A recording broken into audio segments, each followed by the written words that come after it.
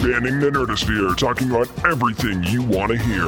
From comics to cosplay, from the cinematic universe to fan films and everything in between. It's time to get down and nerdy. Here are your hosts, James Witham and Nick Battaglia.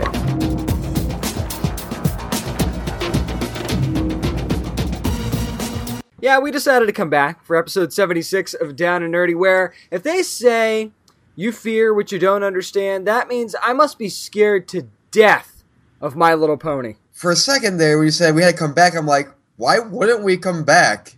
Yeah, we decided that things were going pretty well, and we would keep entertaining the fellow nerds out there. Because I'm James Witham alongside The Merkle One, I'm Nick Battaglia. Yeah, why the fuck would we not come back? Well, I mean, when as many people are listening as they are, and you know we're having fun, they're having fun.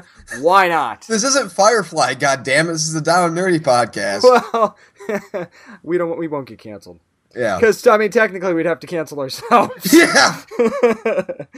We did bad. We're leaving. No. Yeah.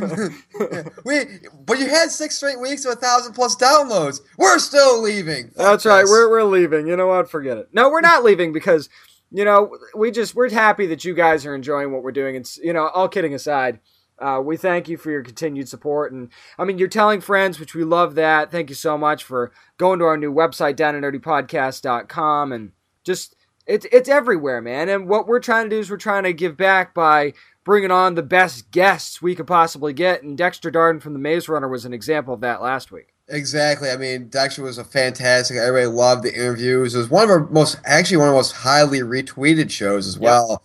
Yep. For those of you on Twitter who follow us on Twitter at DownNerd757. But this week, James, we have another amazing guest. And if you're a video gamer, you're going to love it. Yeah, that's right, because especially if you're looking forward to the release of Fallout 4 on November the 10th, we have the female protagonist from Fallout 4, and she's been in a bunch of other stuff too. Courtenay Taylor, that's a name you might recognize. I mean, from, the Mass Effect video game, she was in Star Wars Knights of the Old Republic, a whole bunch of great stuff. She was Ada Wong in Resident Evil. I mean, she's just, the list of what she's done in her career is just, it's long, dude. It's really, really long. So there's going to be a lot to talk about, not just Fallout 4, but a lot of other games that she's been in. We can't wait to dive into all the stuff that she's done. But first, before we get going and we start talking about what we're eating, stuff like that, I think we should go back and talk about Stephen Amell on SummerSlam this past Sunday. Yeah, and so as people who might not know, James and I used to be big wrestling fans. I mean, James, of course, is older than I am, so he went through more like the 80s and into the Attitude Era. I grew up in the Attitude Era, which I think is the best era of professional wrestling. But so I was like, talking to you the other night, I'm like, you know what? I don't think I'm going to get SummerSlam. I don't know how to get it. And then he's like, oh, well, WWE Network's got this thing. You got free months. So we watched SummerSlam. And yeah, man, I'm just glad that of all the special guests they've had, the people who actually wrestled in the ring, that Amell took, I think, the most beating I've ever seen out of anybody else. Yeah, definitely. I mean, other than Lawrence Taylor, because he was in a one-on-one match against Bam Bam Bigelow years ago at WrestleMania, so he kind of had no choice but to take a beating. Yeah. But, no, it was and I think the guys respect you for that. I mean, he actually took a pretty good beating from not just Stardust, but Wade Barrett as well. He jumped off the fucking top turnbuckle outside the ring. That was great. You see the photo of the referee that's been going around where he's just like, he's not going to jump off the top turnbuckle, and he sure as shit did. I think people over at DC and Warner Brothers and the CW are probably holding their breath as he flew through the air on top of Wade Barrett and Stardust. But I mean, the thing is too, is you have a guy like Stephen Amell who does his own stunts. So again, it's not like he's not. Right. But again, it's professional wrestling. I mean, I remember going to a house show and Mark Henry was fighting somebody. I think it was like Jericho or somebody. And it was a house show in New York, and Henry, and this was not planned, because I have a friend of mine has people who were on the inside, and this was not supposed to happen. Henry hit him in the shoulder with a steel chair and broke his shoulder. The opponent, I think it was Jericho, shoulder, and he was out for 6 weeks or almost a few months.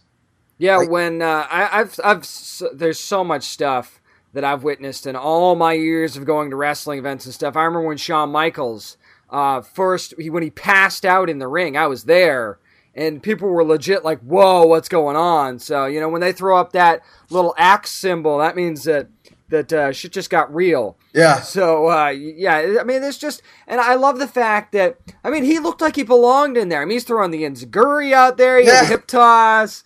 I mean, it was just really cool to see him out there, and I'm sure that was a lifelong dream for him. Anybody that's ever been a wrestling fan, like a serious wrestling fan, you've wanted to get in the ring once, even though once you get in there, you probably think, what the hell did I get myself into? But, everybody's wanted to climb in the ring at least once, and I just think that, like you said, of all the guests that they've had and all the people that they've had wrestle over the years, he brought a certain level of respect to it. And, spoiler alert, of course they won, and and Neville, his partner, was the one that got the win, not Amel. So again, they're respecting the business, not being the big celebrity that has to get the pinfall victory kind of thing, Yeah, so before we go to what we're reading, I want to ask you just one question. We've both been in pools before. What was the one move in wrestling move you always had to do to somebody in the pool? And also, what was your finishing move when you wrestle? The rock bottom was definitely one in the pool, or the running power bomb was another one that you just had to do. But my finishing move, because I actually, a little peek behind the curtain of the life of James Witham, I wrote wrestling fan fiction. I'm sure you did. For 4 years. And I actually ran it was like a little role-playing, like D&D type style thing. I totally did. I ran it. If anybody remembers doing that was a thing back in the day. It was like a role-playing game type of deal. So I did that for like 4 years. And I had a character in there, and the finisher was the double-arm DDT, which I still say Mick Foley stole from me. Mick Foley's fucking older than you are. That's right, Mick Foley. Have a nice day. You ripped me off. I'm just picturing James, like, sitting in his room with, like, a little booklet of fan fiction, and it says, like, Triple H is about to do the pedigree, roll a 20 in order to reverse it. Well, I had members, dude. We did this on America Online, okay? I was the first one. Look, check this out. Seriously, I was the first one to ever do a live chat of the event that we were putting on, and people were like, "This is awesome." I'm like, "It's 1999 or whatever the hell year it was." You're in a room full of pedophiles. I mean, I was in a room by myself. I don't know what they were doing. So. what you do on your own time, Jared, is your business. Well, I think it's going to end it right there. Come up next, we got 2 new comics this week. Stay tuned for what we're reading. It's coming up next on Down and Nerdy. Hey guys, this is Dexter Darden from the Maze Runner series, and you're listening to Down and Nerdy Podcast. Well, it's that time, nerds. We got those long boxes. We discuss what we're reading this week. Of course, this segment always brought to you by the fine folks over at Fantasy Escape Comics and Cards in Virginia Beach on Aragona Boulevard. Go see Bob and all the great things he has that your nerd heart wants. So, James, I'm going to go first this week, and I decided to go with an IDW title this week, and this title is probably one of the longest ones I've ever read in my life. Oh, definitely. It's Nicholas Myers' The 7% Solution, the astounding joint adventure of Sherlock Holmes and Sigmund Freud. Do you need to take a breath? No. You need a minute? Okay. No, I'm good. So it's adapted by David Tipton and Scott Tipton. Art's done by Ron Joseph, colors done by Jordy Esquine, and letters done by Darren Bennett. Now, people at first are probably wondering, why is this titled The 7% Solution? Actually, it's because Sherlock Holmes went on a cocaine binge, and Watson talks about this is pretty much a comic that's seen through the eyes and memories of Watson. And I'll get more into that later. But pretty much Watson talks about how Holmes would have these days where he'd inject himself 3 times a day with cocaine, and the solution would be a 7% solution. Oh, wow. So this takes place in 1939. Watson's an old man. Holmes is dead. Watson is retelling pretty much an old case to Miss Dobson, who's recording it for him due to arthritis. And I think I want to say it's something like a newsletter or a book he's doing, and he can't write it down anymore. So the art is detailed. It's kind of like when you picked up Justice Inc. from Dynamite. It has that kind of feel to it. However, it is inconsistent. It's not terribly bad, but it really is noticeable. Okay. The book, it's about 20-some-odd, a little over 20 pages. The first 8 are set up for the actual story, the actual flashback of how and where the story takes place. That's interesting that they would take that many pages to set it up. Usually in something like this, you get a couple of pages of setup, or maybe even through. Actually, the comic I'm going to be reading has a few pages of setup as well. But 8 pages, that seems like a lot, especially that's what, a quarter of your story right there? It's a quarter of your story, and I'm going to tell you right now, like, wasn't a big Sherlock Holmes fan, like, but in terms of reading the books, my mother is. So my mom, this is something I think my mom would maybe enjoy, but the writing is so boring. It's all dialogue. There's no sleuthing, as they will say. There's no anything else. All it is pretty much a very slow first act to say of Watson going, Sherlock has a drug problem. We need to help him get off of it. So basically, it's a episode of intervention in the first several pages of this book. The whole book is intervention. Oh wow. And it's him like going to his wife and saying, I'm worried about Sherlock. I hear this guy in Vienna has this cocaine therapy or whatever. So at the end, pretty much he goes to see Sherlock's brother. It's just like, I couldn't care less. So what you're saying is, from what I'm gathering from what you're saying, is this isn't really a true Sherlock Holmes type story then? Well, again, it's the first issue. It's tough for me. I'm in a tough situation. I don't know what to give this book. I don't. I went in, written down, okay, I'm going to give it this. Here's why. But I don't know what the fuck to give it. I don't know whether to give it a drop or a pickup. A part of me says give it a pickup because it's a monthly. So maybe issue 2 and 3, they might pick it up a little bit because it starts off. Because this is like the book that starts off Sherlock's feud with Moriarty and his rivalry, if you will. And we get a little bit of background on that, which is kind of interesting. But again, it's very dialogue heavy, and it's just Watson going around to certain people and saying, we need to help Sherlock, get off cocaine and everything else. And it's just like, it's boring. The first issue is so boring. But does your gut tell you that this is going somewhere? Like, my gut doesn't. It tells me it's going somewhere. It tells me... My gut doesn't tell me anything. It's more my brain being the optimistic self that it is and saying, give this another issue, if not 2. Okay. Because, again, it's Sherlock Holmes, and part of me is really hoping that it's not fully centered around his cocaine addiction. I mean, obviously, we're going to see Freud in there somehow in a later thing. My guess is he's the guy in Vienna who has the cocaine. More than likely, yeah, that sounds about right. He has the cocaine therapy to get people off of the drug, and but my thing is just like I said, it's I wanted to like this. It's just like I said, it's not a good start, and it's just one of those things where it's like it's not one of those things where it's so bad you say, well, I don't want to read the rest of it. It's just part of it's just like, wow, it's just very dialogue heavy. And I hope in the next couple issues it doesn't do that, and instead it's Holmes investigating Moriarty or doing everything else because Moriarty, there's a part where he goes to see Watson. He's telling him, that Holmes is stalking him per se. He's like, he's outside my window and everything else. And Holmes, the only time he talks about Moriarty is when he's on cocaine. Other than that, like when he's off the weird. When he's off the cocaine, he's like, oh no, we were talking about this, and we weren't talking about. And Watson's like, no, we were talking about Moriarty, and Sherlock's like, who?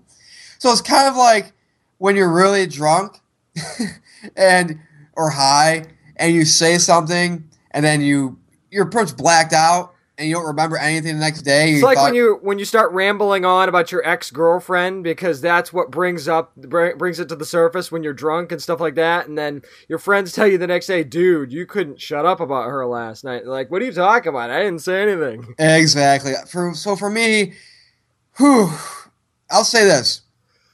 Had this been a weekly and it started off like this, I would say this is a drop because there's no reason for it to be like this at all. Mm-hmm. But being that it's a monthly, I say pick it up and give it 2 to 3 issues. Okay, that's fair. So what'd you do this week? So I decided to go to the Boom Studios imprint Archaea and check out Hacktivist Volume 2, Number 2. Of course, you might have read Volume 1 of the Hacktivist. It was created by Alyssa Milano, actually, who was my first celebrity crush ever. So when I saw that, I was like, yeah, let's check this out. It's written by Colin Kelly and also Jackson Lansing, illustrated by Marcus Toe, and colors by Ian Herring with a little bit of help from Becca McKenzie. And letters by Darren Bennett. Didn't want to leave that out either. So a lot of people working on this book, and it is, as you could see, a hacker story. A little bit of background. It's two guys. It's Ed and Nate, who were running this social media network, but were also behind the scenes these black hat hackers that were trying to take down the government, basically. Yeah. So it's very Mr. Robot-esque. I'm not gonna lie. I was about to ask you, is it similar to Mr. Robot? Very Mr. Robot X. They have the hacker society is called Save Yourselves. Okay. Very similar to F Society, but in a very different way, and I'll get into that here a little bit later on. So in the first issue, they kind of give you the background of what happened at the end of Volume 1. This is a spoiler, by the way, if you haven't read Volume 1 yet. Everybody thinks that Ed is dead. Okay. And he's kind of in hiding right now. And Nate is now running a company called Vigil, which is a cybersecurity firm, much like Allsafe is in Mr. Robot, sort of thing. Is there an evil corp? Actually, the government is kind of the evil corp. Okay. And the social networking site that they work for is kind of now the evil corp. It's almost like they go hand in hand for some reason. Everybody's evil except for, well, in their eyes anyway, the Save Yourselves hacker organization, which they're not running now, by the way. Matter of fact, there's a woman that kind of went to prison, whose name is Bryn, who was the fall person for this entire operation, and she's completely innocent. She didn't do anything wrong. So she hates everybody. Basically, there's one point where they bring her in because there's a hacking attack, and a government panel brings her in, and she's like, I'm not helping you guys at all because you put me in here and I didn't do anything, so go screw yourselves kind of thing. Right. But what you get in issue 2 is kind of a backstory on the new Save Yourselves. These are basically people that took this hacking organization away from Nate and Ed after the events that happened in Volume 1. So you kind of get an idea of why they're doing this, but you don't get an idea of who they are. If you read issue 1, you know that there was a very violent attack that happened from this organization. They're basically killing people. Wow. They don't like people, so they're killing them. If you want to read the series, I'm not going to tell you how, because there's a wow factor there. It kind of feels like a little bit of V for Vendetta, too. Yeah, it's almost like a cross between V for Vendetta and Mr. Robot. Except everybody's a lesbian, it seems like. Oh! I swear, I don't think there's one heterosexual female in this book. You're a lesbian! And you're a lesbian! We're all lesbians! And not that there's anything wrong with that, of course. I'm just saying I thought that was interesting. But basically, it's Ed and Nate trying to, behind the scenes, find out who's responsible for this, and it looks like Ed might have given them the tools to start this and didn't realize that this is where they were going, so there's a guilt factor there, and it's basically a young woman that's now running this operation, but we don't know her name. We just know that she's very pissed off about something, and she has a job. It almost seems like she works at like a suicide hotline or something like that. Okay. But again, that's not clear either. And she may or may not be homeless. So one of the minuses I'll give about this book is it's like they want to explain who this woman is, who this girl is, but they don't want to explain it. It's like they haven't made up their mind yet. Yeah, it sounds like they have this character, they just don't know what the hell to do with it. Well, it's a great character, but they're not really explaining anything about her, other than that she's tough, she's angry, and she's a pretty good hacker. So, I don't know if we're going to get that. There's a little bit of a backstory. They were both, her and a friend of hers were both traumatized when they were younger, and that's kind of, by rich people, that kind of set them on this path, and by the government as well. So that's kind of what set them on this path. How were they traumatized by rich people when they were younger? Was it like they were were they growing up rich and they were like, no, you didn't give me the Land Rover I wanted, Dad. Fuck you. It's totally different. One was sexually assaulted by now somebody. I feel like an asshole. Yeah, one was sexually assaulted, and the other one, I think it was her brother, was shot by the cops or something like that. Well, so I feel like a total dick. Well, you didn't read it. How could you possibly know? You thought it was more of a Super Sweet 16, and that's it's kind of like when somebody makes like a mom joke, and it's like my mom's dead, and you're just like, oh.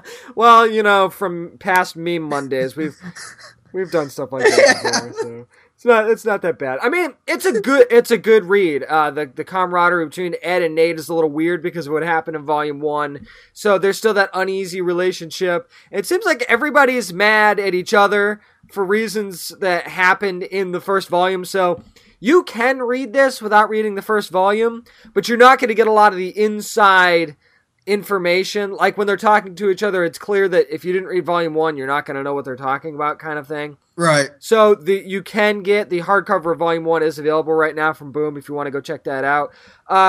If Mr. Robot didn't exist, okay, I would be stoked about this book. But Mr. Robot is better than this. Right.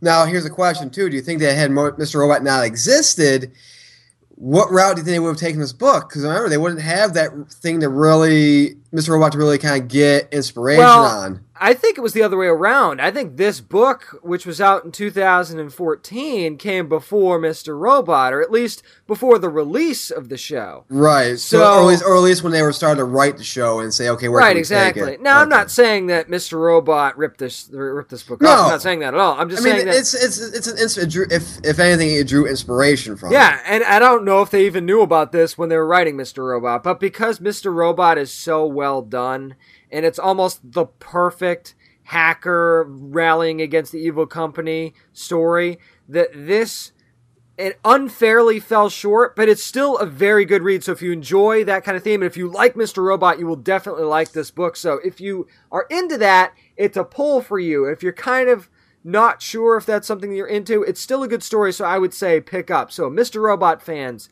pull this. Everybody else, I'd say it's a pickup. Well, that's going to do it for what we're reading. I still feel like a horrible person. but you have one arm. But I have one arm. it's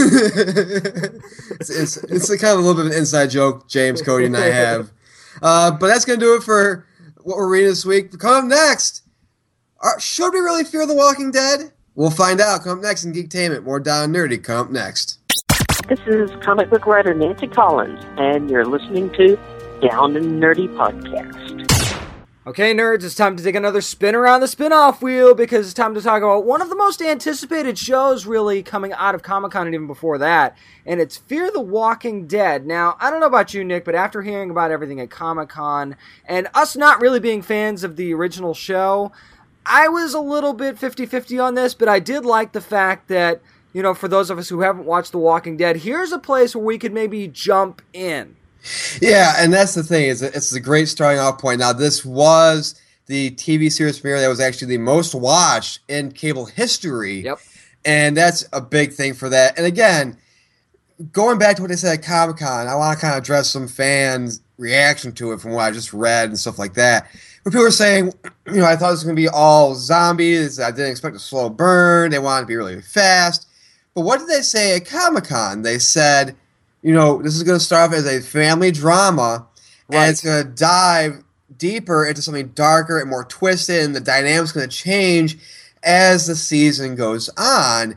And I like that. Now, there were some negatives to it, but before we dive into the negatives, let's talk about some of the positives. And one of the people that you liked was Cliff Curtis, who played Travis. Yeah, I think he did a fantastic job. I mean, I kind of like him anyway. He's one of those that guys. Yeah. You know, Cody always talks about the that guys. For me, he's a that guy. And I just think if you're looking for a star in this show, I think he's it. And you were mentioning the one who plays his wife on the show as well. Yeah, you know, before we recorded, I was talking about how good I love Kim Dickens, who plays Madison. Like, she was really, really good. She played...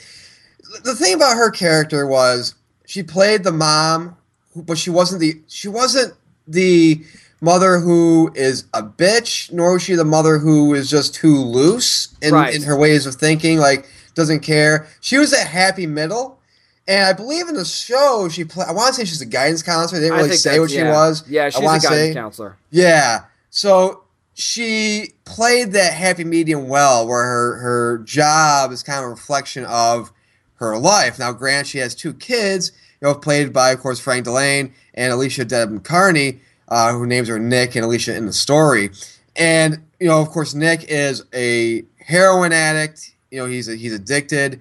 And it starts off with him in a church, And Alicia, of course, is the golden child, kind of. She's the one that's going to Berkeley, kind of thing. And I mean, Nick even says it in the show when he's in the hospital bed. It's like, you're going to Berkeley. I got expelled from, this school, Yeah, exactly. And of course, before we move on too much further, this is going to be spoiler-filled, so if you haven't watched the show yet, just keep that in mind. Maybe fast forward a little bit if you haven't going forward. But one of the things, I was kind of going back and forth as I was watching the show with the whole drug addiction thing, because, I mean, I know that's a trope that gets used a lot, especially in these family drama-type settings, but unlike what a lot of people are saying, I think it kind of works here, because what it did was it planted the seed of doubt as to, for the rest of the people around him, as to whether what's actually going on is actually going on. So at first I was like, this is stupid, and then I'm like, you know what, it kind of works for planting that seed of doubt as to if this zombie thing is really happening. Well, it doesn't just do that. It actually also creates a sense of you as a viewer thinking, because remember, they're not going to give really a full-on patient zero, here's how it started. So when you're watching this, you're thinking, let's see, this is right in the opening of the show, the patient zero, the first zombie we see, is in this church that's filled with drug addicts. So it makes you wonder, is the heroin what's turning these people into zombies? And is it saying more on the social spectrum in real life of how, the massive heroin addiction in the U.S. and the world itself?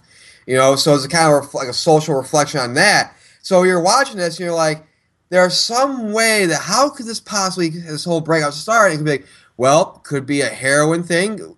And by that I'm saying it could be more like we saw in Gotham when people took the venom. Yeah, and it was laced with something else, and that's what transmutated the whole zombie thing. And I know that there was a whole, I think on The Walking Dead they added in and blamed on tainted meat at one point, but maybe that's not the case, and maybe that's one of the whole points of Fear the Walking Dead. It's to all, and I know that some people have said, well, this tells you too that it's not, that this isn't all happening in Rick's head, that this is really an apocalypse that's actually happening.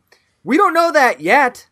Well, we don't know that yet. Well, I mean, this is supposed to take place when Rick is asleep in the hospital after he gets shot and he wakes up in the hospital filled with zombies. This is supposed to take place between, I believe it's like a 6-month frame or something like that. I know, but it's one of those things where until you actually see him in that hospital bed, there's still that little seed of doubt. And I think that's another thing that Kirkman's kind of doing here. And I want to go back to how this whole thing started. Remember, the principal in the show is always stressing, hey, it's your flu shot, it's your flu shot. Yeah. This could be one of those things too, where it's more of a medical thing where people are getting these flu shots and it's turning them into these, the Walking Dead. And I want to get to this too, is I like how the quote-unquote zombies, they're not zombies, they're infected. And they made this clear that they're not, in the show, they're not zombies, they're called the infected. Mm-hmm. And it goes for, the beginning of it, like the opening of it when Nick's running out of that church after seeing what he sees, it brought me back to 28 Days Later. Yeah, definitely. And I also like the fact that as the show progresses, you see less and less and less and less people. Yeah. It's very slow. Like you said, it's a slow burn, and then, like you said, the whole jokes with the principal talking to the officers, well, I hope you got your flu shot, and the bus had 5 kids on it and stuff like that. The missing posters that you were starting to see pop up and things like that. Less people. The park was full in the beginning of the episode. You go to the park later, there's like nobody there. Yeah. So I like that they were doing that. So it's like slowly but surely, even if you don't know what's going on, you kind of get that sense that something's going on. Well, and there lies a certain problem I had with the show, where right in the first act of the show, there's a student who brings a knife to school. Yeah. And he gets caught by Madison. And she says, I can expel you for this. And he says, no, we should be in packs.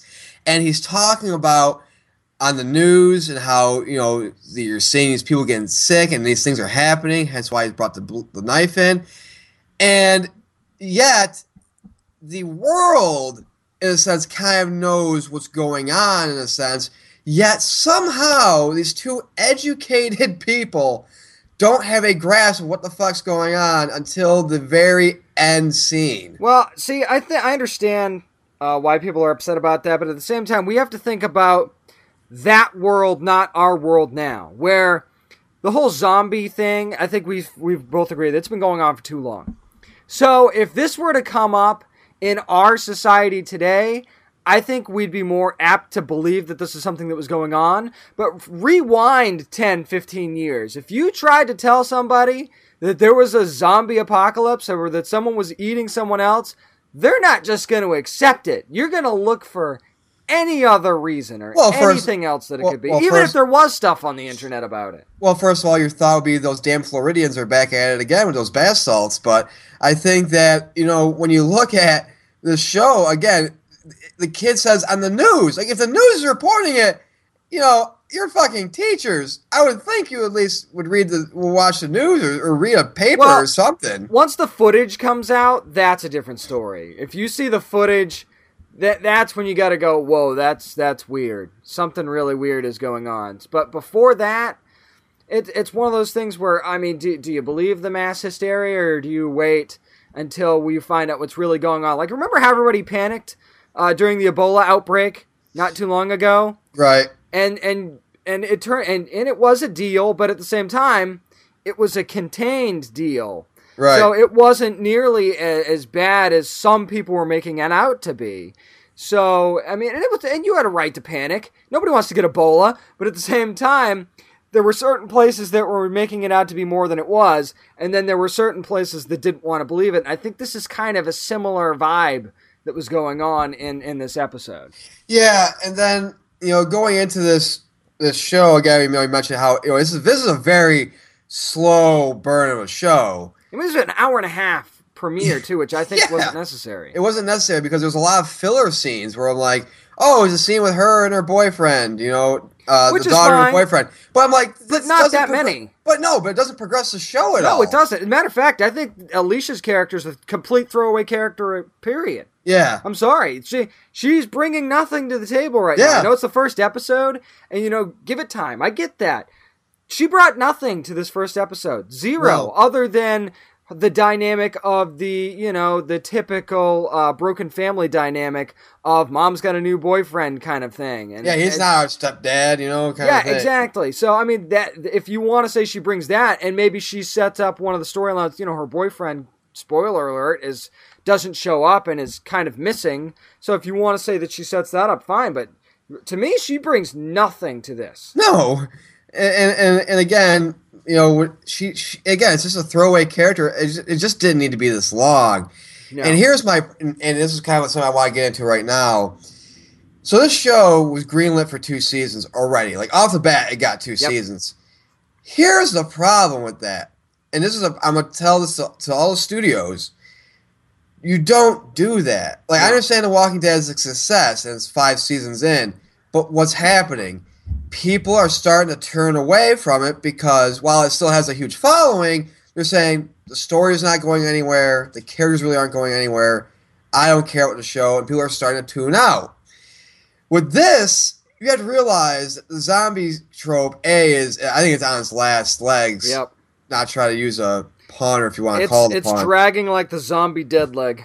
Yeah, there you go. You son of a bitch.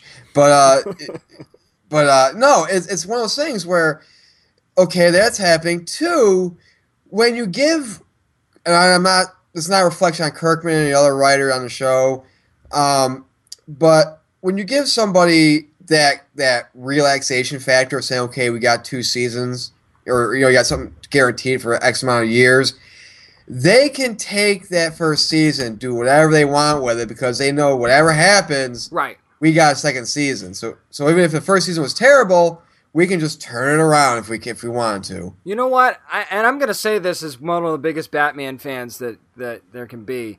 If for whatever reason DC and Warner Brothers decided to do a legit Batman series where it's Batman, it's not Gotham, it's a Batman television series. And people would go crazy for that. Do I think that if that ever happened, it should automatically be renewed for a second season? No, I don't care what it is. Nothing should get a 2-season order right off the jump. I don't care how good you think it's going to be. You have to earn that in the TV world. You have to absolutely earn that. And I know that movie studios will sign actors for multiple picture deals, like Sebastian Stan and his 9-picture deal with Marvel kind of thing, because they know where they want to go. But again, that's a slippery slope, because one thing goes wrong, or let's say the person you signed to a multi-picture deal sucks, then what do you do? Oh, exactly. I mean, that's the thing. And you look at the show and just what they want to do with it. I mean, again, it's a slow burn and everything else, but you have to realize that how much longer can this whole zombie thing go? Right. And also, just from reading the reviews of people and everything else, and just some comments that I've seen from listeners, again, people weren't impressed with this. Well, they weren't. You know what? If you love The Walking Dead that much, you're gonna love this show. Sorry, I mean you're gonna. Yeah. I mean, people will blindly follow anything if they really love it. But this is not. At least right now, this is not The Walking Dead. And here's something that I want to bring up too. This isn't going to be a reflection of the show itself. It's going to be more a reflection of AMC's business model. So James watched this on his DVR. I, of course, I don't have cable, so my only way of watching it is online. Now, Hulu doesn't have this. And from what I saw on Hulu, they're not getting Fear the Walking Dead until next year. Right. So the only way you can watch this on AMC.com. But what do I see, though, on AMC.com? You can watch the pilot, but what do I see? Login not required. And we all know that in a lot of certain TV sites, you have to have a cable subscription to watch online. Right. So my question is this. This is a show where I think we need to give it, I'll say, because there's only like 6 or 7 episodes. Give it the full season, or at least, 3 episodes, the least. My fear is that with this show, when episode 2 comes out next week, I can't watch it because I need a cable subscription because, like Showtime did it with their stuff. I see what you're saying. Where a lot of cable companies, what they'll do is they'll make the first episode or the pilot episode of their series free to the public to watch online. You don't need to log in or anything. But as soon as episode 2 and on hit, you need that cable subscription in order to watch online. Yep. So if they do that, they're going to lose a lot of people. Because a lot of people, yeah, they have DVRs like that nowadays. But a lot of people, I don't know if you've seen the news, they're scrapping their cable because on average, people watch like 3 to 4 channels, if that, on TV. So they're scrapping their cable plans, and they're saying, I'm just going to go strictly with Hulu or Amazon Prime or whatever and just watch the shows online, and it's easier. So I hope that they don't cut off the people like me who watch stuff online. It's possible. What they want to do is well, here's the thing. If they get you hooked with the first episode, and then they do what you suggest with the second episode, you're not going to run out and get cable. No. For any one singular show. No. So I don't understand why they would do that in the first place. I do know exactly what you're saying, but I mean, there's also things like Slingbox now, where you don't need a cable subscription, and it's more of an a la carte kind of deal. I don't know if AMC is available on Slingbox or not, but that is specifically designed for cord cutters. So maybe now that they think stuff like that's becoming more prevalent, that's something that they can do. But I mean, as ad heavy as it was online, it's almost like at the same time they're punishing you for watching it online because that doesn't really help them in the ratings. Well, because the thing that sucks too is that with the ads, I mean, I texted you this too when I was watching it, and I'm like, God damn it, another fucking commercial break. And normally commercials, they run for about like a minute, maybe a minute and a half. Nope, 7 goddamn commercials each break. I didn't have nearly that many. Of course, I was fast forwarding through them on my DVR too, but you can still see how many you have. There wasn't nearly that many. There wasn't that many breaks either. Yeah, so, every 5 minutes there was a break. I'm like, are you fucking serious? Yeah, that's crazy. Before we move on to nerd news, let's give our ratings here. So, out of 10 body parts, how many do you give this show, Fear of the Walking Dead? I'm gonna go again. There was something I didn't hate it. I do, however, hope that AMC doesn't. Again, the reviews on this are mixed, but a lot of people are saying it wasn't impressive. So again, if you're watching it online, if AMC's listening, You let this just don't need a subscription, because this is a show that you're gonna need to watch the first 3 to 5 episodes to see if you want to continue or not, or even maybe the first season because it's only 7. I'm gonna give this a 5 because it's not bad, but it's not good. The ending of it, I was like, really? Because the thing that kind of turned me off was, I understand it's a state of shock with everything going on, and Travis and Madison don't know what's going on. But after what Nick does in the ending, there's no, like, holy shit. Like, they're not like, Nick, what are you doing? Stop! You know, stuff like this. It's just, they're just standing there emotionless. I'm like, really? Yeah. Like, really? I give it a 5. Again, I hope it continues. I hope it grows into something more. But, yeah, it's a 5. Yeah, I'm going to go 5 as well. It's just not my kind of show. I'm sorry. I know people love these shows, and I felt the same way I do about The Walking Dead. It's just not my thing, man. I'm not a zombie guy.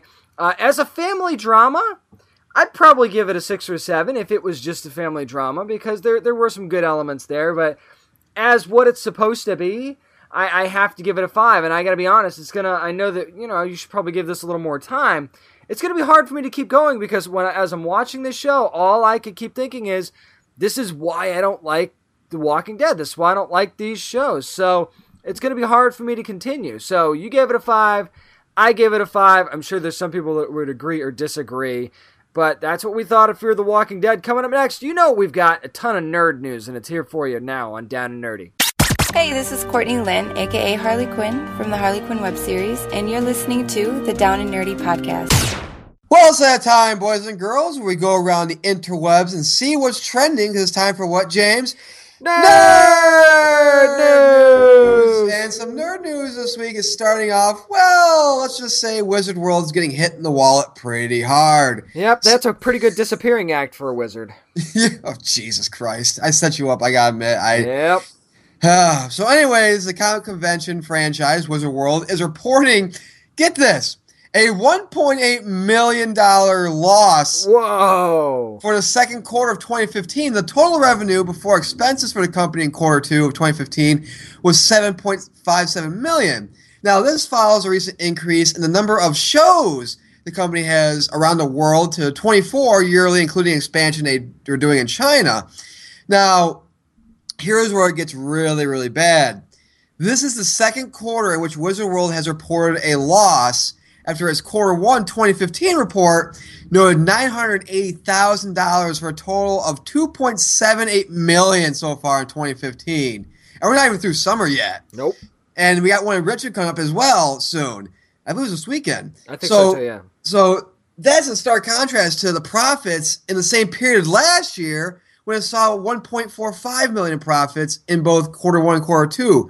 So my question to you, James, is, will we see other cons experience this, and what do you think caused this for Wizard World? I think part of it is what you said. I think the expansion is a big reason for it. I know the Richmond one is a recent expansion. I know that they've got other ones in, say, Iowa is another area, and some smaller states are actually getting them now as well. So I think it was a little bit of hubris on their part. I think that they thought they were doing well, so they're like, let's branch out and do more conventions. And the problem is you're bringing, and it's cool to bring celebrities like William Shatner and Billy D. Williams, stuff like that, to a place like Richmond, but you go to these smaller cities, and by smaller I mean not top 25 markets, and you expect to have people shell out a big, like $150 to meet Billy D. Williams and get his autograph, and then what does that leave you for the rest of the convention? Not a whole lot. So, I mean, you're getting names, but the problem is, not a lot of those names. It's good to get names in entertainment, and I'm not going to lie. It's nice to go to cons and see stars from shows and movies and stuff that we love, but not a lot of big comic book names. No, well, here's the thing too. Is I'm going to go back to Billy D. Williams real quick. Yeah, when you're spending X amount of dollars, and it's big money for a lot of these big stars, as you are at cons. I mean, I saw somebody write that they spent $200 for an autograph and a photo. And that's insane. Yeah. You know, I mean, and the thing is with Billy D. Williams, when you hand your Colt 45 bottle and he tells you to get the fuck out of here, he won't sign it, kind of puts a bad taste in your mouth. Not because Colt 45 is literally, shit, yeah. but literally and figuratively. But, I mean, again, so you got Richard World, Wizard World Richmond, and these are the people who dropped out. Sean Astin dropped out. Billy D. Williams. Stardust canceled. Drea DiMatteo canceled. Joey Lauren Adams. Taryn Manning. Henry Winkler. And Billy Martin canceled. I mean, that's for various reasons, but... Right, but I still... mean, that's you basically Billy D. Williams, other than... I think Shatner's still going, but Billy D. Williams was a big draw. Well, I mean, and Sean Astin, because he's the whole Lord of the Rings crowd. Yeah, I mean, you look at those names and you go, that's the reason that I want to go right there. And now... I mean, if you've got tickets already, if you bought advance tickets for Wizard World, you know they're not going to give refunds because the first thing they say is guests and appearances are subject to change. So that kind of, there's a loophole and there. And that's a problem a lot of people I've seen have, as I see on social media, where they're writing the guest listings change all the time, or like the day before the show they change drastically. Yep. And it's like, also, they say, okay, well, these people are going to be at, like, say, for instance, you have, just random cons. Say you got Wizard World Richmond, you got, like, Wizard World Chicago, and then Wizard World Iowa City, for example, right?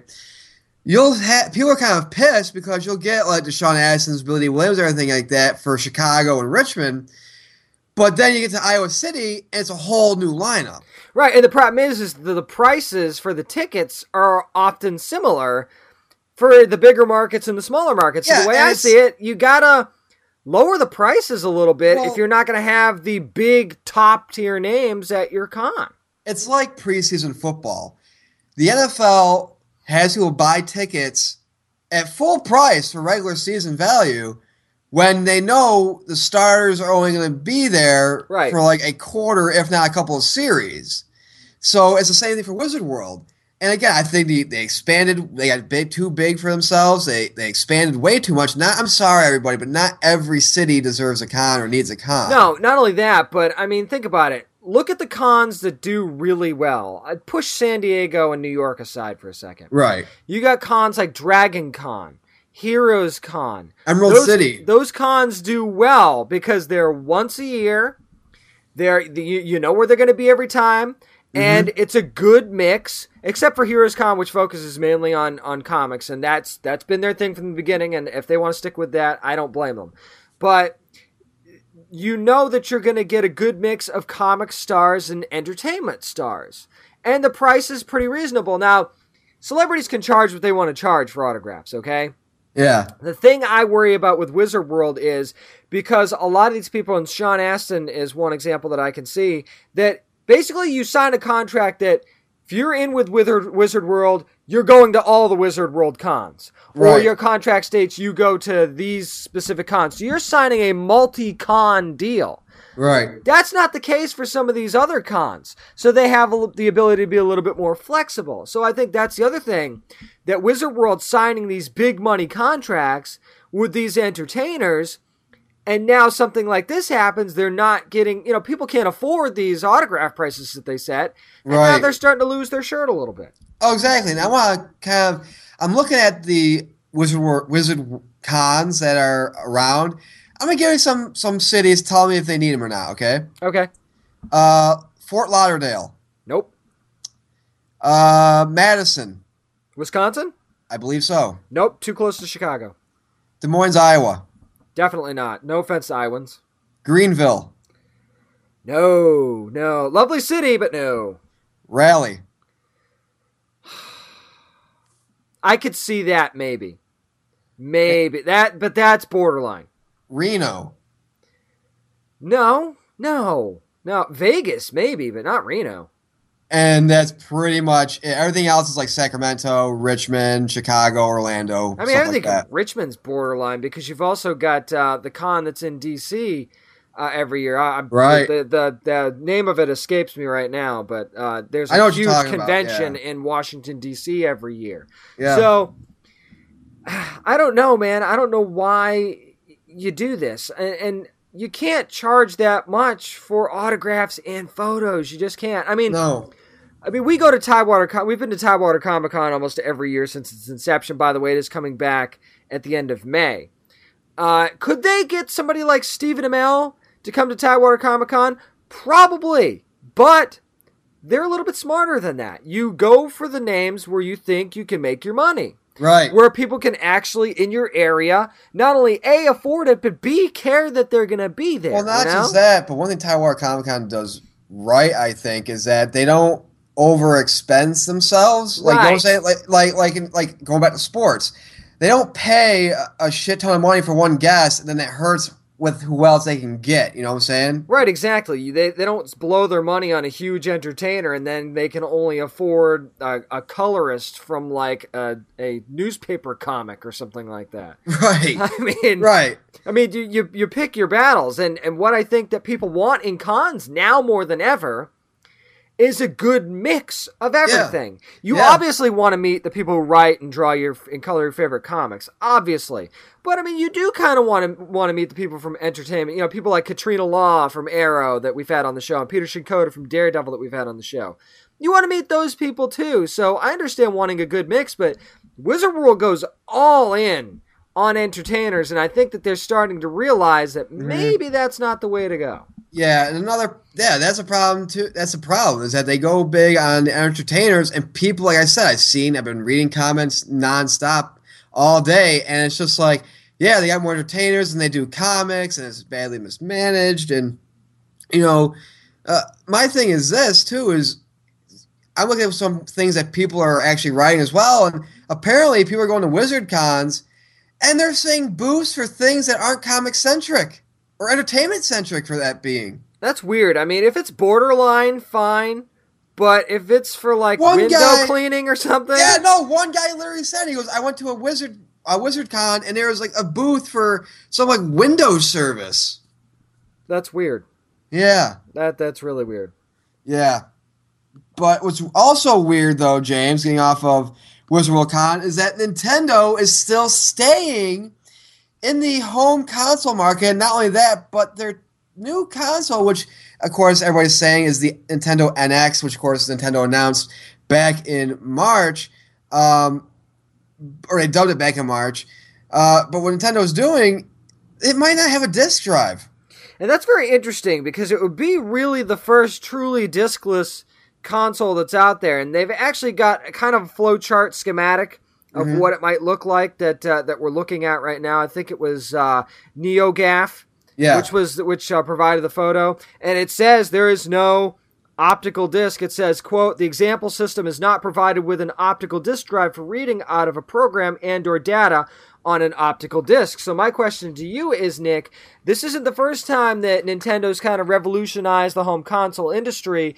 Is this a gamble on their part, and do you think that this is one of those gambles that could end up paying off for them getting back into the game, so to speak? It could hurt or it could help them. It could relaunch them back, not number one, but back. It could pretty much erase everything about the Wii U, pretty much. Now, they've said, Nintendo, I believe, said that, yeah, this isn't going to replace the Wii U or the Wii or anything else. And, you know, they're very hush-hush. But when you look at the blueprint, it's a new console. I'm sorry. Yeah, it definitely is. And you read the schematics in it, like it has an internal hard disk drive, storing program, communication unit, transmitting, receiving program that uses network stuff and everything else. This can do two things. Like I said, it can help them relaunch them, and or it can hurt them. And I'll start off with the good part. It can relaunch them because I feel that we're getting to that point. I think with the next generation of games, we might see discless gaming. It might be all download it, you know, buy it from our store, download it onto your platform. However, that does cause for some trouble here. Going back to Sony's thing with The Last of Us, for example, if you were to purchase a game and it needs X amount of memory, but you don't have that memory, you're shit out of $60. Yeah, because pretty much. They don't refund you. And it's a matter of you knowing how much memory you have left to download a certain game. So, unless they're going to have terabytes of memory on this thing, do you really want to go spend $60 or how many dollars on a game. And then when a new one comes out, especially if you're an avid gamer, and when a new one comes out, you buy it, but you don't have the space for it. So what do you got to do? You got to choose to delete a game you spend money on. And also, remember, these are games you can't trade. So even though GameStop doesn't give you jack shit for your games, you still can't go trade it. I'll do you one better. Hard drives crash. Yeah. What happens if your hard drive crashes? Do you lose all your games? Here's the one thing that I think Nintendo could do. What if they had a cloud-based service where if you buy a game, it's similar to the ultraviolet system that movies have. Right. What if you buy a game and an imprint of your purchase, at least an imprint, goes to a cloud service? So that way, if your hard drive ever crashed or you needed to replace your system, you have an account in place where you can get all your games back that you purchased. And in also doing so, you never lose a game that you bought because it's in the cloud, and if you ever need hard drive space, delete an older game, and you can re-download that game for free, or for maybe a small fee, maybe $1 or something like that, and you can play that game over again. Is that maybe what they're going for here? Again, I like the cloud-based idea, but if somebody has to pay $1 to repurchase it or redo whatever, you know what I'm saying? Like, why would people do that? Because in the end, you're spending more than you did for the original game. So it's gonna. Well, you're doing that now with DLCs, though. But DLCs is a choice, though. Well, this is also a choice. You can play the game again or not. But what I'm saying though is DLC is the extra parts of a game that were left out that have, again, we've done this before. That people spend money on to pretty much buy a full and complete game, but they spending a lot of money unless you're doing a Witcher 3 thing. This is my thing too, is if the Witcher 3 is giving people all this DLC, all this content for free, why can't anybody else do that? I think they're trying to push everybody else to do that. I think that's exactly what they're doing. They're like, look, we're going to be the popular ones here. You guys want to go ahead and follow us, that's fine. We're going to be the popular ones, and we're going to give you all this stuff for free. And I understand that that's where gaming is going now. You're paying more and more money for games, and that upsets me a great deal. But I think if Nintendo was smart, they would offer a cloud-based service for free. But what I can see is because cloud-based services aren't free, they're not maintained for free. Okay, it's expensive to maintain these things. So I could see them saying, okay, if after a year you want to replay the same game that you deleted, you're going to just give us $1 and you can download it again. I have an idea. It's actually the whole cloud-based thing. Why not make the cloud-based gaming or like storage, whatever, like an Xbox Live account where you pay a certain amount of money and like a year, like a subscription service. Yeah, like a year or per month thing, and you get to store your games on the cloud, and then when you fill up the hard drive on your system, you can, because you have the subscription, you can swap out games. What if they give you the option? I think that's what you're saying. They give you the option of you can buy the straight console and just download as many games as you can and be done with it, or you can subscribe to the NX Plus and you can get a cloud-based service that will save an imprint of your game and you can get it back whenever you want. I could see that. That would work so much better than people have to pay $1 each time for playing the game. Plus, because again, if you think about it, if they do catalog titles that way as well. Oh, yeah. Where you can save catalog titles like Super Mario Brothers and stuff like that and make that interchangeable, man. Look out. Exactly. Well, speaking about looking out, we have to look out for explosions and everything else when Michael Bay is being talked about, or you go see one of his movies and explosions are bound to happen. Well, Michael Bay, he has a company, and it's called 451 Media Group. They announced they're going into the graphic novel realm. Yeah, it's very interesting because they're going to debut in October at New York Comic Con with all kinds of different plans. They've even partnered up with, according to Variety, they've even partnered up with Machinima on some stuff, and they've got screenwriter Scott Rosenberg, who did Con Air and Pain and Gain, and I'm going to let you say the second one because I'm not butchering that name. George Pelecanos. There we go. And he did The Wire. Raymond Bermudez is one of the artists, also Ty Dazo. So remember when you were younger and you were in school and you kind of drifted off a little bit, so you start doodling, and you've got you either doodle superheroes or planes and stuff, and you'd let them shoot at each other and whatnot, and robots, and then you do the whole scribbling thing when they explode. Yeah. Is this going to be just one giant scribble over all the pages, or do you think that Michael Bay has something here? No, I think. Well, when I first saw this, when I first saw Michael Bay was getting into the graphic novel realm, I figured I saw it like this. Kind of like how athletes want to be rappers want to be athletes, how like Kurt Schilling went into the gaming business and it bankrupted him. Yep. With Michael Bay, I see it as this, though. Did you watch the video that was attached to the story? I did not. Okay, there's a video that's attached to the story, which is kind of like an intro video for 451 Media Group, and it lists all the titles they have. Okay. They have a title called Alien Race, Ex Mortis, which looks like a World War II Germany. Is that the one with like Hitler or stuff like that? I want to say yeah. Yeah, I did see that. Bad Moon Rising, which is like a werewolf motorcycle kind of comic. Sunflower, S6X, Haiku, Self Storage, which is a zombie title. Red Dog, which has these like giant robot dogs. And Humbug, which my only guess is it looks like Dr. Scrooge. Jesus Christ. It looks like Mr. Scrooge mixed with Doctor Who. You know what I'm starting to wonder? Is this imprint just all of Michael Bay's pitches that got shot down? Yeah, right. From studios? It's like, but then he goes to the studio, like, we're not doing that. And he's like, fine, I'll do it myself. Oh, wait, I don't have enough money to do movies on my own. All right, fine. I'll do graphic novels instead. Screw you guys. So I got this idea, right, for a movie. Okay, Michael, what is it? Well, there's these 3 giant red dogs. And okay, Michael, and he gives him the pitch. Okay, what's the title? Red Rocket. Michael, that's not going to work for us. That's not going to work for us. No, would Red Dog work? Fuck you. I'm taking my ideas and putting them into a graphic novel. Although, I mean, to be fair, it's a lot cheaper to blow things up on a comic page than it is to blow up on a movie set. So, I mean, hey, go nuts, man. You want to blow stuff up?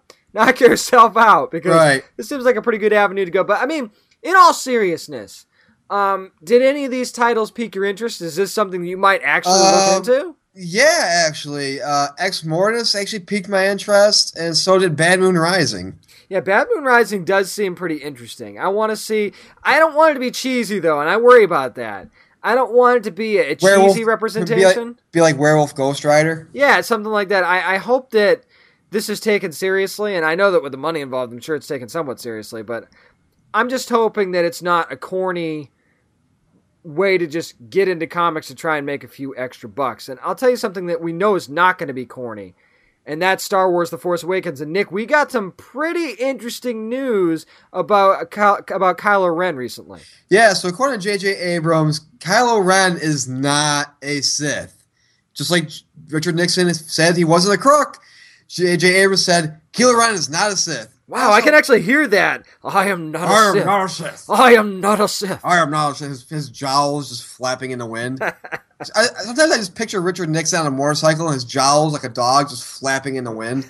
Oh, Richard Nixon, God rest your soul. or like Adam Sandler, Kylo Ren, not a Sith.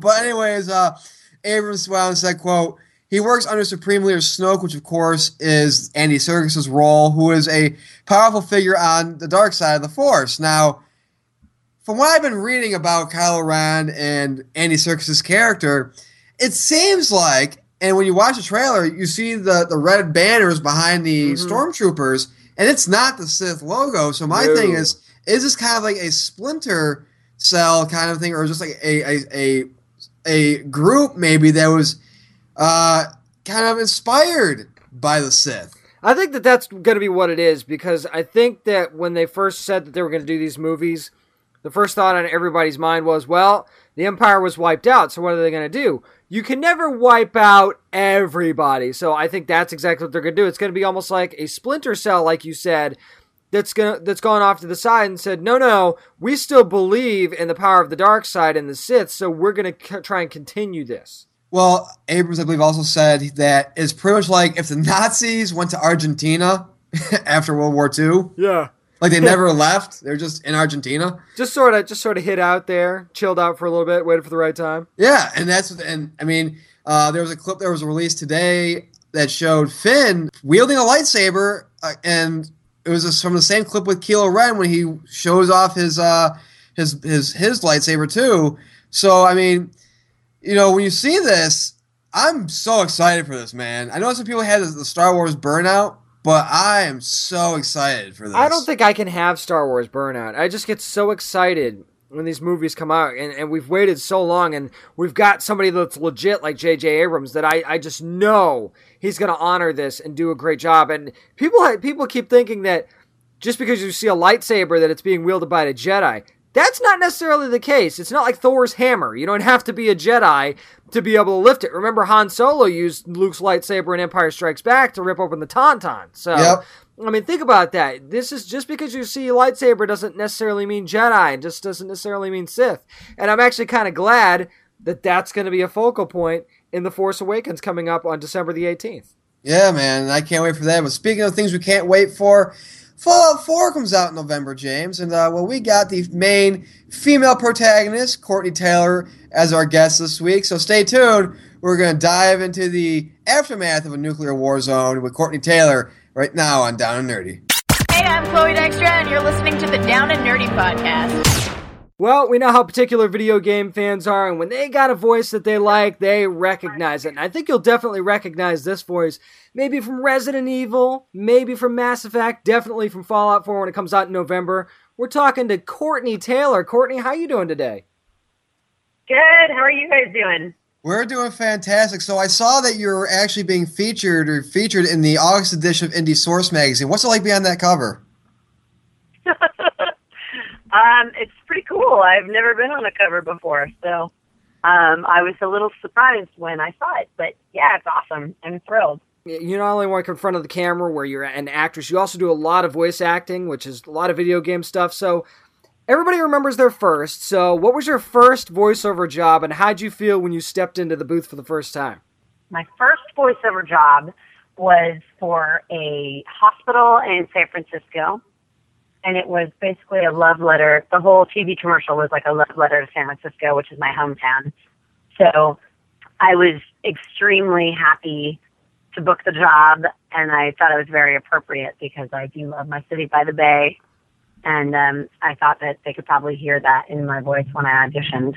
Definitely. So I was pretty happy about it. It's not bad for a first-time job to get a love letter to your hometown. Mm-hmm. Exactly.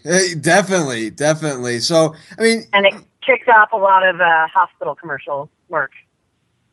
Oh, definitely. I do a lot there you go. A lot of calm and caring voices. I'm at ease perfectly now. Yes. I know. Don't you feel like your insurance company is working for you? I do now. So you're going to be at Dragon Con. You actually tweeted that you and Vanessa Marshall are going to be there together. What type of shenanigans can people expect to see when you tour together there? Well, they can probably expect a shortage of oxygen because she and I get together and don't stop talking. We will try and keep everything legal, but she might be my sister from another mister as far as general attitude and let's just say zest for life. Let's go with that. Nice. I think that we can kind of fill in the blanks. Yeah. Definitely. But I met her and was just like, I love you. The minute I met her. Isn't it cool to I was like, you are my kind. Oh, yeah, isn't it cool to just see somebody from like across the room, someone be like, you're not going to be friends for a long time? Oh, yeah. We met and I was like, you have greenish blue eyes and red hair and are very excitable, and so am I. And we just had dinner and had a great time. A dear friend of ours introduced us, and she was like, you guys are going to love each other. And I sure do love me some Vanessa, and I certainly do love me some Julie Nathanson, who introduced us, because she is the connector of all things good. Oh, it's going to be a great time at Dragon Con. If anybody's listening that's going, you're in for a treat, it sounds like. One thing that we do every week, every Tuesday, is we do something called Cosplay Tuesday, where we actually feature people, dressed up as their favorite characters and stuff like that. So when you're out at cons like that, how cool is it to see someone who's actually cosplaying a character that you've done? It's amazing, because my characters tend not to be just, skirt and pants or skirt and shirt. Mm-hmm. They tend to be, Jack requires a level of commitment that I've seen quite a few women who are like, I just shaved my head to do this cosplay. And I'm like, that's a lot of love. That's a lot of love. To wear a gas mask around, to shave your head and do full tattoos, even if they're lip marker, is a lot. Jack from Mass Effect 2 or Jack Mass Effect 3, both are very labor intensive. And actually last year at Dragon Con, I met my first Juhani from Knights of the Old Republic, and she looked amazing, and she had a bald cap on. And, it's the level of dedication. With cosplay, there's so much involved. I'm always totally impressed, be it one of my characters or anybody else's. I went to Dragon Con last year and was lucky enough to be able to judge a video game cosplay contest. And I was so blown away by the gentleman that won. His wife had done, I want to say it was something from Elder Scrolls, and it was like a 1,300-hour build that she had done for him. And so, when we handed out the winning prizes, I walked right past him and over to her. I was like, you love him, and you deserve this. And he's like, hey, it's hot in here. I'm like, shh, this is for your wife. That's the real hero. Exactly. So have you judged something like that in the past, or was it just like, was it your first time doing something like that? That was my first time doing it, which was great because it wasn't just me. So I can I'm a sucker for things like that. I think that if you put any kind of time and energy into doing cosplay, you should get an award, because everyone's so incredibly talented. It's really difficult to choose that step. And then you get the kids who are, 5 years old and adorable. Even if their costumes can compete with a 1,300-hour build, you're just like, you're amazing. Everyone gets a prize. Oh, exactly. Luckily, I had two other people that were like, no, everyone does not get a prize. And I was like, okay, all right, you guys just decide who wins, and I'll hand out the prizes. I'll be the Vanna White. It's hard when you're put in that situation, because everybody does such a good job. It's true. How do you judge like a 5-year-old in a Connor outfit from Assassin's Creed versus somebody who's they're just so adorable and they're small. They gotta do it by age. They gotta be like the 15 and under crowd. Get their own contest, because there you go. Cute. That's a good idea. That's a really, really good idea. That's awesome. I love seeing little kids in their cosplays. It's so unique and awesome. So, in your career, you've voiced a lot of strong female characters. You've been Wonder Woman. You've been Ada Wong, and just countless more. When you're deciding on a role, how much of your decision plays into the overall strength of the character you're being asked to play? Well, if I'm looking at an audition, I'm trying to find clues in the script or the description that will help me to sort of decide the attitude of the character. When I read a script, I will pay attention to the punctuation as well, and I'll do one that sort of honors the stage directions, punctuation, anything that I can get. And then I might just do one that maybe I just have an inkling might fly. So I do sort of an actor's choice version, and then also one that is, more based in what I see on the page. So speaking of having your choice, you've played badass villains like Jack in Mass Effect. You're also going to be playing the female protagonist in Fallout 4 coming up in November, when that comes out on November 10th. So what's more fun to play, the good guy or the bad guy? There's no bad guy.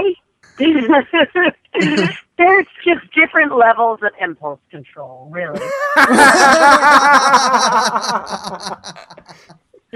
I like that. I mean, that's not true. There are bad guys, and I love playing bad guys. I can't lie. I mean, it's never just someone being bad to be bad, but I do think that for me personally, I tend to be drawn to characters who are coming from maybe a muddier place as far as what's motivating them. And when somebody does bad things, it's usually, to me, based in an interesting place in their history.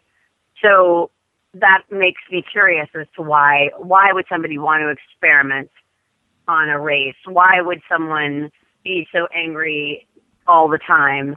Why, what damage is there that makes people act the way that they do? So I tend to be drawn, even with Juhani in Knights of the Old Republic, she really struggled with the light side and the dark side, and to me, the most interesting characters are the ones that walk that line, and you're not entirely sure which way they could go, as opposed to somebody that's just sort of a paragon of virtue all the time. And you can make any character interesting, and each one does have its, you can come from a very interesting place and make all great, nice choices. I just tend to be drawn towards people that are a little bit more complicated. So how are some ways you maybe want you sometimes take a character and make them your own in a sense when you're in the booth? Or what are some things you might do? There's physicality choices I make, and that's really for any character. If it's you can think about the way that they speak, their cadence, any kind of accent that they might have, the physicality, how big they are, how heavy they are, if there's any injuries. I like to try and scan, if they give you a picture, kind of see, are they wearing armor? Is it someone who's 6 feet tall? Because they're going to sound a lot different than, a 26-year-old bubbly 5'2" character. Right. Than a 6 foot tall, person that's toting 100 pounds of armor is going to sound, it's probably going to come from a different place. So those kinds of things, I tend to be a more physical actor. So knowing what Ada Wong looked like was really helpful, and what she wore in the game made me think that a character in a dress might be a little bit less physical maybe than somebody who's in cargo pants. And that's it doesn't always hold true, because there's a lot of people, there's a lot of games that have women who are snipers in bikinis, and that doesn't seem to hinder them at all. Right. Which we all know, belly crawling in a bikini, holding an AR-15, probably pretty painful. But sometimes it doesn't matter, sometimes it does. But that way, at least you come in with an idea, and then they can direct you in a different way, or say, you know what, it really doesn't matter, or say, yeah, you know what, she is in 5-inch heels and she's jumping off a roof, and she's going to land like a cat anyway. So go with that. Make it feminine sounding with a little bit of oomph. Definitely. And you just go with it. Oh, definitely. Definitely. You mentioned Ada Wong just a couple minutes ago, and her look. You've actually played that character a couple times now, and that character is actually rumored to be in the Final Chapter movie that's going to be coming out, Resident Evil Final Chapter in 2016. So, as somebody who's played the character a couple times now, what is that one characteristic you think that they need to bring out to portray that character successfully in that movie? I think to fall in alignment at least with, what was done in the games, at least this newest iteration of Ada, she occurred to me as kind of feline and really almost languid. She just reminds me of a cat, sort of playing with her toys in a very languid, relaxed way. She doesn't get her hackles up much. And so I think that's sort of the cat that ate the canary aspect is the thing that I would like to see. Oh, definitely. Especially when you play a character, you want to see how they are on screen, make sure that they're just true to how you portrayed them, and just get that full sense of a character. I want to turn some attention back to Fallout 4, for example, for a moment. So I don't know if you saw this, but a gamer actually sent Bethesda over 2,000 bottle caps as form of payment for Fallout 4, which Bethesda actually accepted. If you could use any object as a form of currency to pay for something, what would it be, and what would you use it to pay for? Any currency. Like, it could be anything. Like paper clips or whatever. Like they say, hey, here's 1,000 paper clips and I'm going to buy something with it. Oh, what do I have a lot? I would use protein bar wrappers. Filling my car right now. And I would use them as travel vouchers to go see the world, because I would be able to travel around the world probably 18 times with what's inside my car right now. I could actually see that being accepted at certain airlines, so you might not be too far off there. I feel like, yeah, it's close. I mean, it's like the packaging is rectangular and it's flat. I mean, that's close to $1. Plus, you could go to a healthy destination. Exactly. It's totally healthy to lay out on the beach and have icy, frosty cocktails with your protein bar De Niro. It's kind of like in Home. It's kind of like in Home Alone 2 when he tips Rob Schneider in gum. Yes, exactly. I have to say, I love that guy. I love that guy who did that. That's so cool. I love hearing about people making hilarious choices like that. I retweeted that a bunch of times because I thought, how amazing that guy, A, drank that much beer. Yeah. Beer cups? Yes. but he drank beer with a purpose. Oh, yes. I really appreciate it. That's right. There's a level of commitment there, and that should be rewarded in some way. His liver bottom Fallout 4. Yeah, there you go. Exactly. There was a sacrifice made, but it was worth it. Exactly. I actually saw a lazy boy made out of wine corks. Really? Wow. And I was like, I can appreciate that attitude of like, I'm going to drink all this wine, and when I'm done, I'm going to have a very comfortable chair to pass out in. It's thinking big picture, and I like it. And then there wasn't a single grape left in Napa Valley. Exactly. But you know what? It was all reused, recycled, and repurposed, and I appreciate that. That's right. Well, one of the great things actually about Fallout 4 is how customizable it's going to be and how much of an open world feature that's going to have, but we don't know a whole lot about the actual characters themselves. So how much can you actually tell us about your character in Fallout 4? Here's the thing, is that it's very important, and Bethesda has shared with us that it's really important to them to have their fans discover the game on their own and not open their presents before Christmas, for lack of a better term. That it be whole and complete when it drops. And so I wanted to make sure that I very much honor that. Oh, definitely. No, that's actually what I thought you'd say. So I was totally expecting that. Especially I'm in the position of, because they have not really put any female gameplay out there, that I want to be extra cautious, because I really want to honor. I loved working with Bethesda, and I really want to honor their wishes and make sure that if they're not wanting to put anything out about the female protagonist, I totally appreciate that. They have their ways of doing things and the things that they want to put out there or not put out there. So unfortunately, it doesn't make for very much fun on Twitter at times. I do have to, sort of excuse myself from conversations, but I think it's really going to be worth it. And the process itself was amazing. We did a ton of work on it.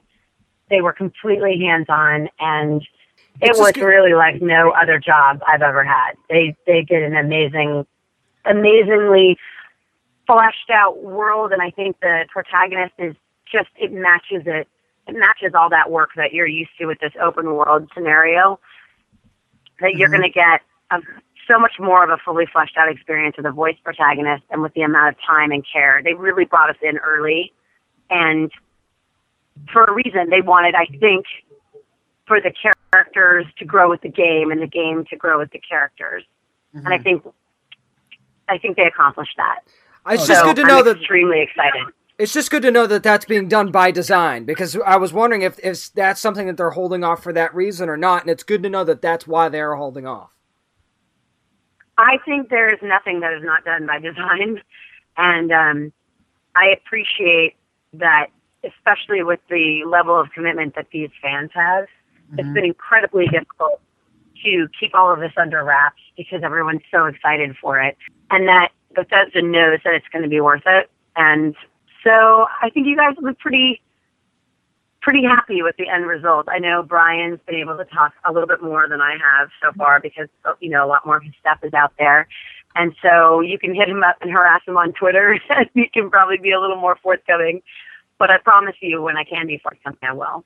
Yeah, and the reason why Fallout 4 is going to be so awesome and it's going to be just blow the doors off everything is for the reasons you stated with Bethesda want to keep things, kind of keep the presents under wraps until Christmas comes on November 10th.